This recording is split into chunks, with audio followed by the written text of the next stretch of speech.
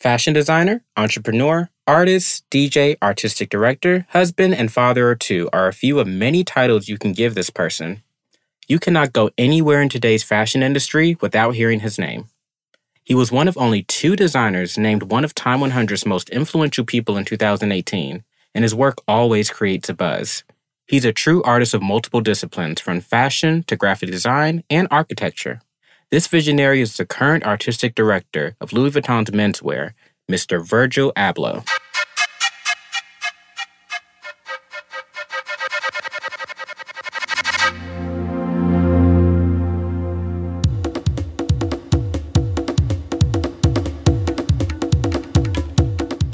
My name is CJ, and welcome to Black in Fashion, a podcast that highlights key Black figures who have impacted the world of fashion as we know it today, as well as those who continue to influence its ever-changing industry.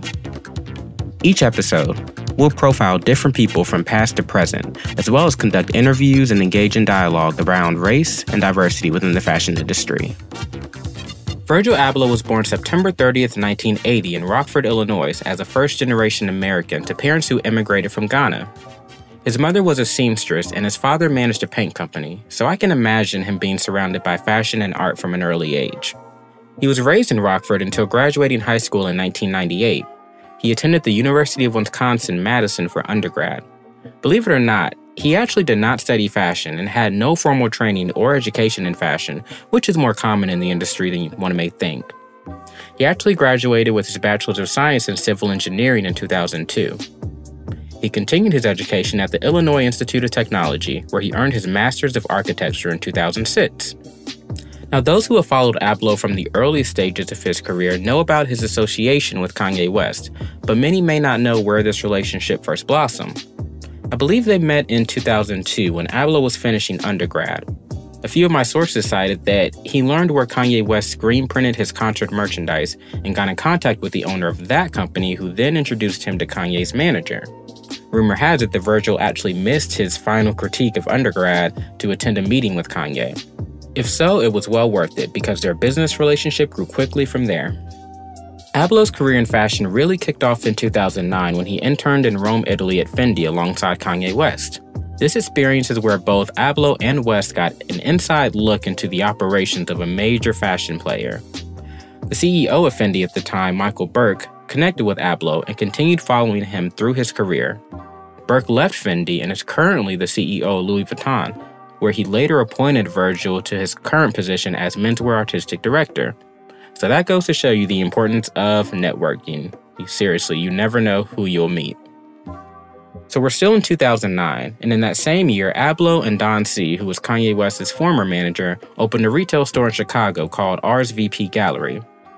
Virgil designed the store's interior, so his influence bled from the fashion to the retail space. The store culminates fashion, music, and art all into one creative bubble. It's one of the coolest boutiques you'll ever find that houses some of the hottest brands of the moment. So if you don't know anything about RSVP Gallery, I highly recommend looking it up or paying a visit if you're in the Chicago area.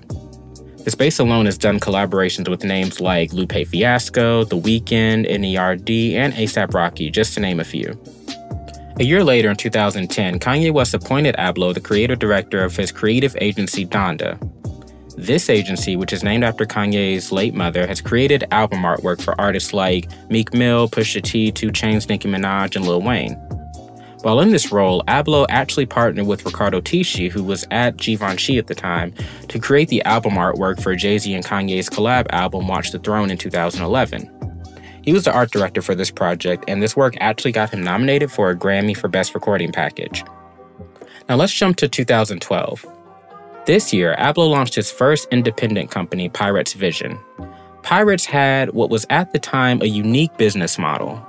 Virgil would purchase dead stock or vintage clothing by Champion or Ralph Lauren Rugby for $40, screen print text and designs on them, and sold them for over $500. This actually was a tremendous success. And according to Abloh, Pyrex was actually meant to be an artistic experiment, so he never intended it to really be a commercial success. Despite the brand's success, he closed operations a year later because he wanted to pursue a more serious fashion venture, and he stuck to his word the following year. In 2013, Virgil Abloh founded the high-end streetwear brand Off-White based in Milan. According to the website, Off-White is a fashion label rooted in current culture and taste level particular to now. Just this year, Off-White surpassed both Balenciaga and Gucci as the most popular brand according to the list index of the hottest brands. Off-White alone has collaborated with names like Nike, Levi, and Jimmy Choo, and can be found in stores like Neiman Marcus, Selfridges, Barney's, and specialty boutiques such as RSVP Gallery. The brand's identifiable features include the use of quotation marks, zip ties, barricade tape, and the oh-so-familiar black and white diagonal stripes. Virgil Abloh himself described the brand as the gray area between black and white. Now, I normally don't read full quotes on the show, but in an interview with GQ, he was able to sort of elaborate on what he meant by sort of the gray area, and I thought it was very insightful. He said, "It's sort of like an art concept about gray matter. For me, Off-White is one big art project. The medium is clothes, but what I'm attempting to do with Off-White is build a philosophy through clothing and an aesthetic. Off-White has an embedded sense of irony. The word itself is ironic. To me, that means streetwear and fashion today. It's a little bit reality, a little bit tongue-in-cheek. At the end of the day, Off-White is a chic color.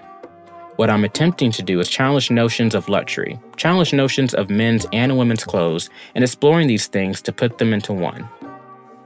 So when the brand launched, Off-White's parent company was the New Guards Group, and they handled all the production and distribution. But remember that name because we're going to talk about the New Guards Group again. One of the brand's most prolific moments came in 2017 when Abloh launched a collection in conjunction with Nike entitled The 10, where he reworked a variety of the company's best-selling shoes. His Nike Air Jordans for the collection actually won the 2017 Shoe of the Year award. While the launch of Off-White was huge, Virgil Abloh continued working on his own projects and collaborations. Last year, it was announced that Abloh was partnering with IKEA to create a furniture collection called Maharad, which means clear, cut, and crisp. It's set to launch in November of this year. So a few of the designs are already released for pre-sale. One is the Keep Off rug, which was sold at IKEA's flagship store in Manhattan for $499. During Paris Fashion Week, Virgil and IKEA's creative lead, Henrik Moss, they shared a showroom and discussed the collaboration. Now, they actually have some pretty cool pieces, so I'm excited to see the full collection in November. With this collection, according to Abloh, they're looking at that first phase of adult life for millennials and what they or we will actually need when purchasing our first home. Arguably, Virgil Abloh's biggest moment in fashion came on March 25, 2018, when he was announced as the artistic director of Louis Vuitton's menswear ready-to-wear line, making him the first Black person to hold such a position at Louis Vuitton and one of only 3 Black designers to hold such a position at a major French fashion house. The other 2 were Oswald Boateng, who was at Givenchy Menswear from 2003 to 2007, and Olivier Rousteing, who is the current creative director at Balmain. When accepting this role, Abloh stated, "It is an honor for me to accept this position. I find the heritage and creative integrity of the houses are key inspirations and will look to reference them both while drawing parallels to modern times." He showed his first collection at Men's Fashion Week in Paris in 2018. The collection for Louis Vuitton featured monogram bags and prison bags. It also had monochromatic looks, and it was clean yet minimal and sexy. Like, I wanted all of those accessories. His first campaign for LV Men's came after the show, and it featured the most adorable little toddler you've ever seen.